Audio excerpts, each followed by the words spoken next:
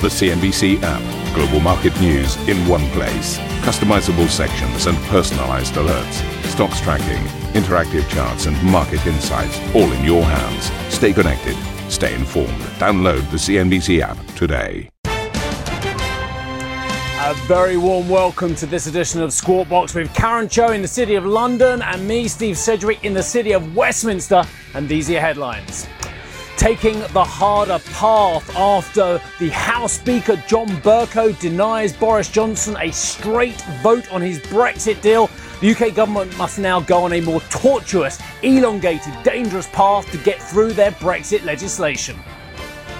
UBS beats on the bottom line in what the Swiss bank calls a challenging environment, but the lender still faces headwinds in investment banking and wealth management. We'll be hearing from UBS CEO Sergio Ermotti at 7:45 CET. The S&P 500 closes less than 1% from its all-time high on earnings and trade optimism, while Russia's finance minister tells CNBC his country isn't looking to benefit from strained US-China relations. I can unambiguously say that Russia does not shape its policies on the basis of the problems of our neighbours, the biggest countries with the biggest economies in the world. We are conducting our policies on the basis of the interests of bilateral relations.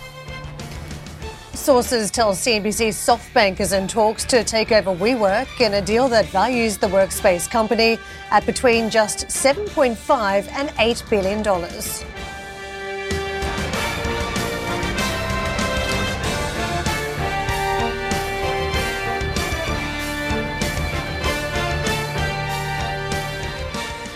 Good morning. We start out the show looking at some numbers from UBS, the Swiss bank reporting its numbers a short time ago. And here's the latest. Switzerland's biggest bank has posted 1.049 billion net profit for the third quarter of this year. It has slimmed down its investment bank and cut costs as it tries to tackle fairly difficult market conditions. The 16% drop that we have now witnessed in the third quarter, though, is ahead of a medium estimate for the bank's own consensus poll that was seen for a 22.5% drop. So the numbers coming through slightly ahead. If you take a look at where analysts were sitting on the net profit line, 971 million is what they had penciled in, but the net profit coming through very close to 1.05 billion. So you can see it's a beat on that metric. Just a tad shy on the operating income, though, 7.09 billion, what has crossed just over that 7.1 billion anticipated by the market. The commentary, very important. Don't forget, this is a bank that started out the year warning about some of the market conditions. By the second quarter, had some fairly decent numbers to post. It had managed to lift its numbers. Now, as the third quarter progresses, investors still eyeing this for what it means for sustainability of the bank for next year. The line in the announcement today, it says geopolitical tensions and trade disputes continue to impact investor confidence. It remains committed to delivering on capital return objectives, and the group continues to take actions to grow profitability and to capitalize on strength. So it has repurchased $306 million of its shares in the third quarter. There's a little bit of an update on the capital management on third quarter net new money in wealth management. That's at $15.7 billion. And the CET1 capital ratio at 13.1% at the end of Q3, I should say.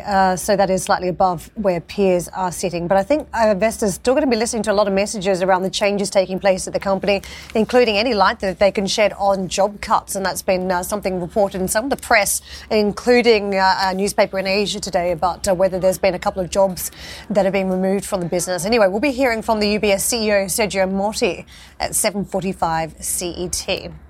More numbers crossing this morning, this time from Novartis. The Swiss pharma has been trying to move towards being innovative and creative on medicines, and that's certainly the pathway it started out 2018 on, as it had embarked upon a major gene therapy acquisition, but also sold off its joint venture with GSK. The numbers today. It has net sales revised upwards, expected to grow high single digit. This is quite telling because it was a company that had set down its expectations at the start of the year. We had an upgrade by Q2, and now it has given us another upgrade, this time around net sales. And what we have now seen cross in Q3, the numbers up to $5 billion in share buyback has been completed. on the back of that net sales level that has been revised up. Net income from continuing operations was at $2 billion. That is up 12%. The Anestro, this is one of its core drugs, that's come through on the numbers at $430 million. And the other big one to look at is Concentrix, which is sales of that business at $937 million. So just a couple of lines crossing from this business. Analysts should just go into some of the guidance. Saw its third quarter sales crossing at about 11.7 billion, the sales number today, topping that at 12.17. So you can see how that is a beat on that line. And just on the net profit line, 2.04 billion crossing.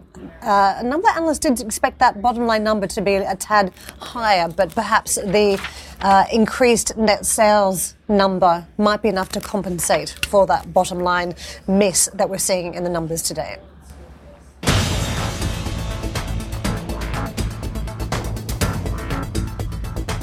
British lawmakers today will vote on the legislation required to move forward in the Brexit process after Prime Minister Boris Johnson failed to secure a meaningful vote on his Brexit deal. Well, Steve has more from Westminster. Steve, Boris Johnson hoping for a simple yes or no vote. That didn't happen yesterday. Talk us through where we stand today and what the chances still are of a hard Brexit.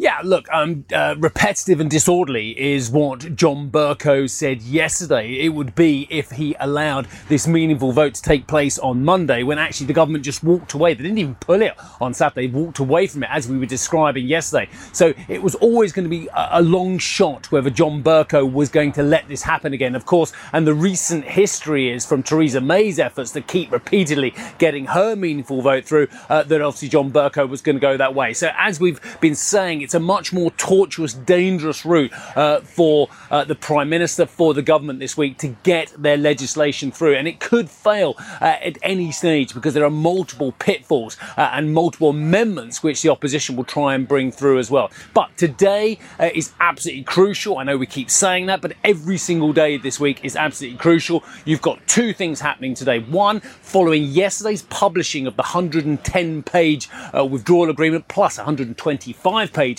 of explanatory notes as well, but no economic analysis, I hasten to add as well, from Sajid Javid, the Chancellor of the Exchequer.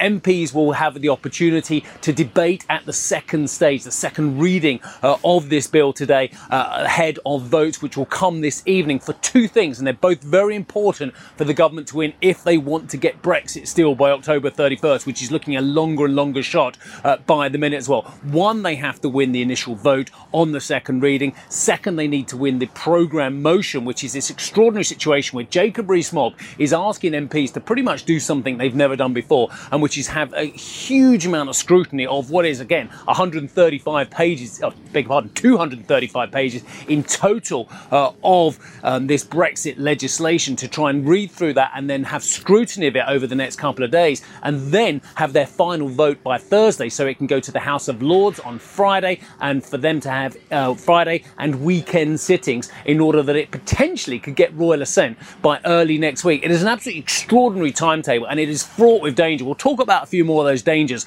after we've heard from the leader of the opposition, Jeremy Corbyn.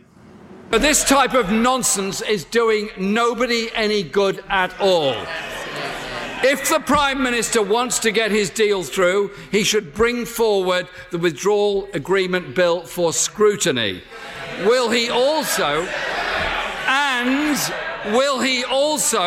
bring forward an economic impact assessment? Yes, that would be good. Which has so far not seen the light of day. And will he allow this House ample time to scrutinise what this deal means to the communities that we all represent?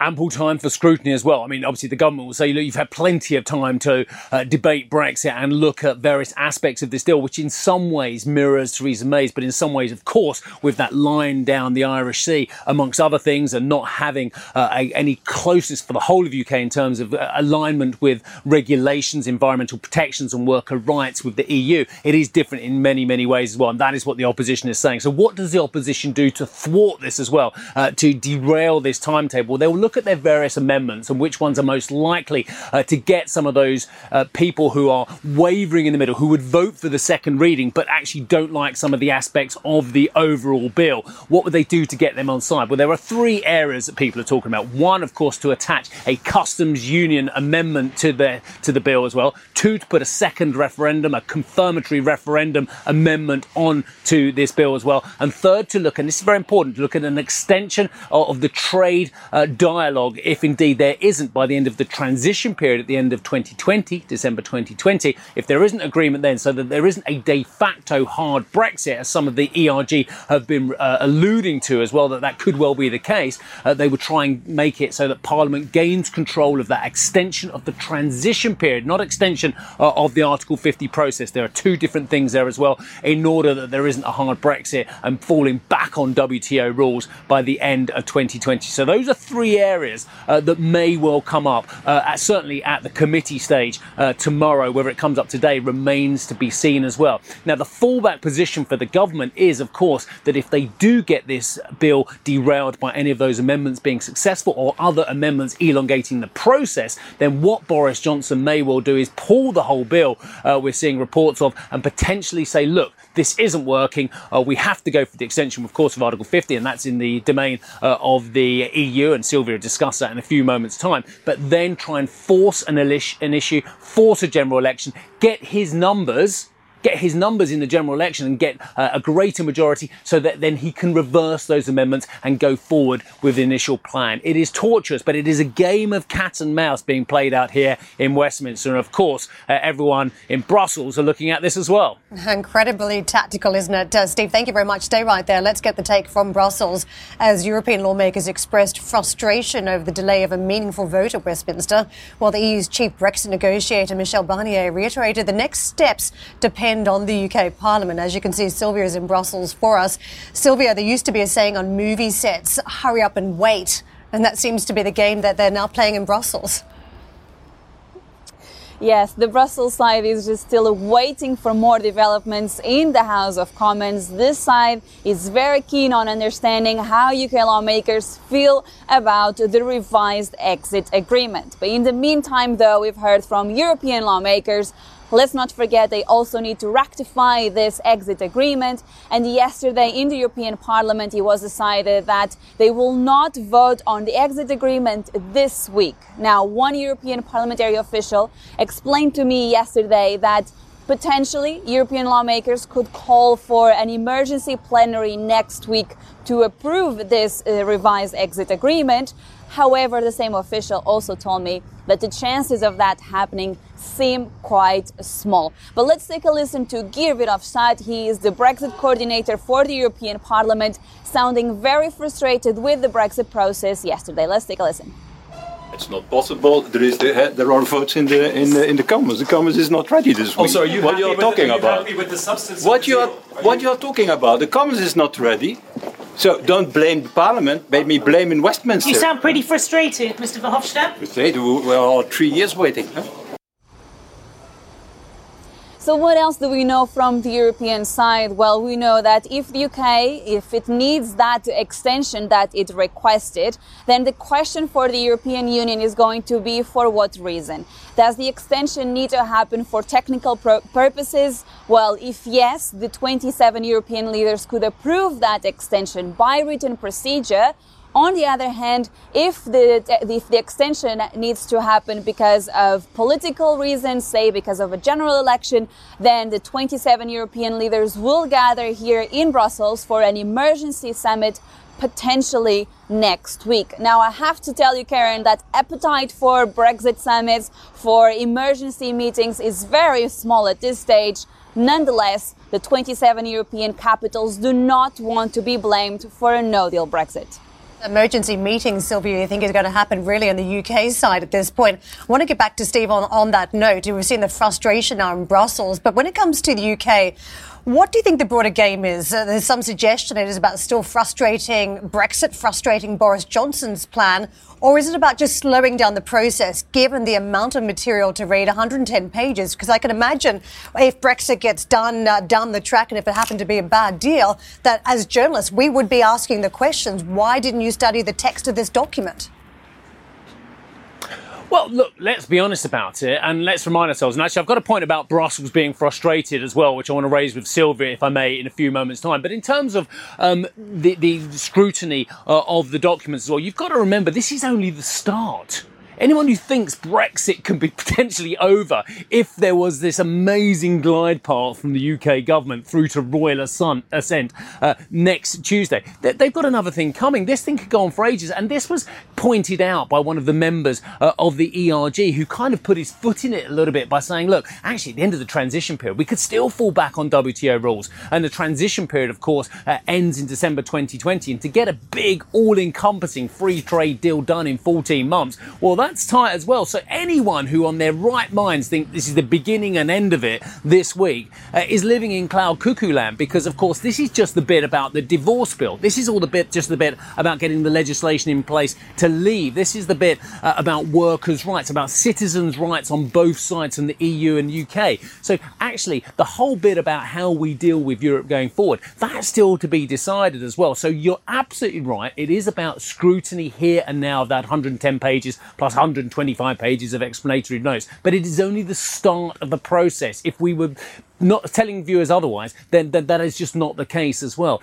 The other point I wanted to raise, and this is one Sylvia raised there about the frustration growing in Europe as well. Well, yes, I understand why they're frustrated with the process, but ultimately, the likes of Donald Tusk, the likes of many, including Guy Verhofstadt, want the UK to remain in Europe. No matter how cantankerous we are, no matter how annoying we are, we're a big, wealthy, net contributor to the EU as well. And the stability, believe it or not, that the UK can bring rather than actually the instability from leaving is actually quite important for Europe going forward. So whilst they are now at the moment apparently resigned to the fact that there won't be a second referendum, that this process will go ahead at some stage as well, ultimately it is in their interest to guarantee or to agree an extension, despite what President Macron says about he doesn't want one, it's not desirable as well, about what Juncker said about we don't want a prolongation as well, because of course it's not in his behest to either give one or not as well. So let me ask Sylvia on this point as well. Yes, Sylvia, I understand the frustration about the process in Europe at the moment, about what's going on. But actually, if they can hold out even a slither of hope that the UK remains, surely that is the ultimate goal. Well, one could argue as well, Steve, that when you look at the potential extension that could happen at this stage, it seems that the EU would be more willing to have a short-term extension rather than a long one. And if you remember back in April when we were discussing whether the second extension, which is where we are at the moment, should last 1 year or should be just about 3 months, back then we saw the EU very divided. Indeed, President Donald Tusk of the European Council was pushing for a 1-year extension, hoping potentially that the UK would change its mind and revoke Article 50.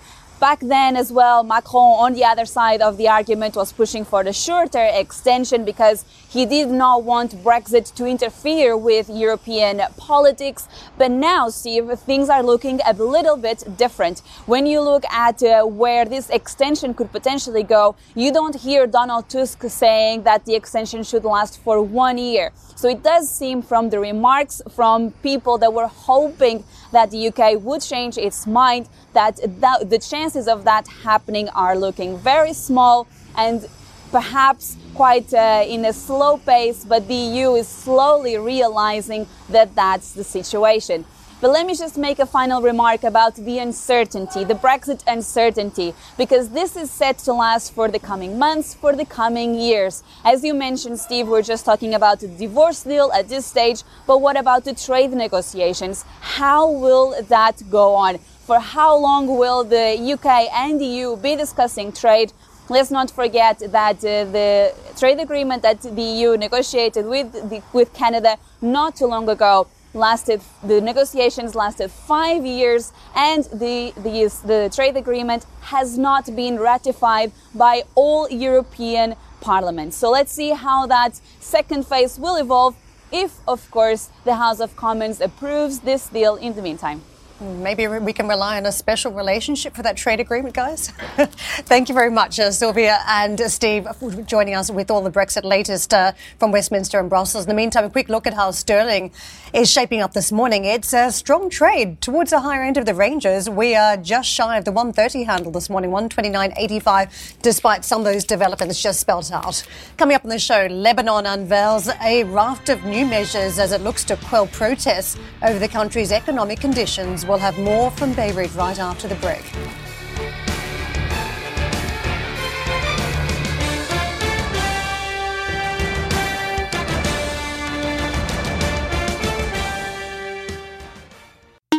A CNBC signature event.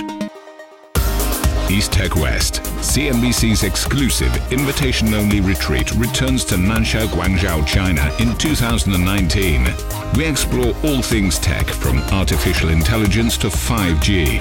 Join the world's most prolific investors, inventors and entrepreneurs as they share their stories and celebrate innovation. Visit easttechwest.com for an application to attend.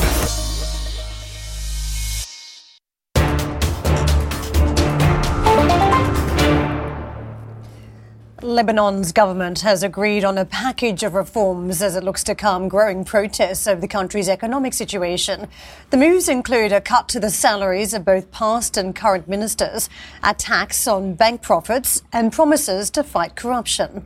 Lebanese Prime Minister Saad Hariri said that the protesters served as, quote, a compass for the measures, adding that he does not want to silence demonstrations. These decisions are not for exchange, so they are not for me to ask to stop protesting and to stop expressing the anger. This is a decision that you take and no one gives you a deadline. You should be sure that I will not accept that anyone threatens you or tries to terrify you. Hadley joins us with more from Beirut. Hadley, I was curious that the protests were initially sparked by a tech tax of sorts to go after WhatsApp messages, and now the package of reforms much more traditional, going after salaries of those that many are protesting about the inefficiencies caused by government, and also targeting a usual suspect, the so-called banks. Absolutely, Karen. It seems as if the Prime Minister is really following on to that interview that we had with him just 6 weeks ago in terms of going after corruption. Still a bit nebulous in terms of exactly how they're going to do that. Many of the signs that we saw over the last several days alluded to the fact that this is a country was calling for essentially their own Riyadh Ritz-Carlton in terms of getting that money back. People again and again in the streets saying that they want to claw all the stolen and mismanaged funds over the years back from the folks in power, the politicians, current and former ministers, MPs, former presidents. I mean, this is something that they are definitely targeting within these plans. But one wonders whether they're going to really be able to do much given all of the years of political and fiscal mismanagement. Listen in. In a sign of just how worried Lebanon's political elite have become, as hundreds of thousands took to the street for days in nationwide rallies, the Prime Minister finally managed to push through a long-awaited package of economic reforms, as well as a 2020 budget with his cabinet's full approval. The 18-point plan aims to reform the power sector, privatize telecoms, and cut salaries of current and former presidents, ministers, and MPs by half. It also calls on private banks to pay up with a new tax on bank profits and orders the central bank to lower interest rate payments, a move that should contribute some $3.3 billion and help to achieve a near-zero deficit for the 2020 budget. And while a proposal by the country's president to release current and former politicians' financial records could force transparency and accountability, it may not be enough to restore people's faith in their government. Now, in spite of the Prime Minister's efforts, folks say that his economic agenda just doesn't go far enough. They're calling for a complete overhaul of this government, and they say they're going to continue demonstrating until they get it.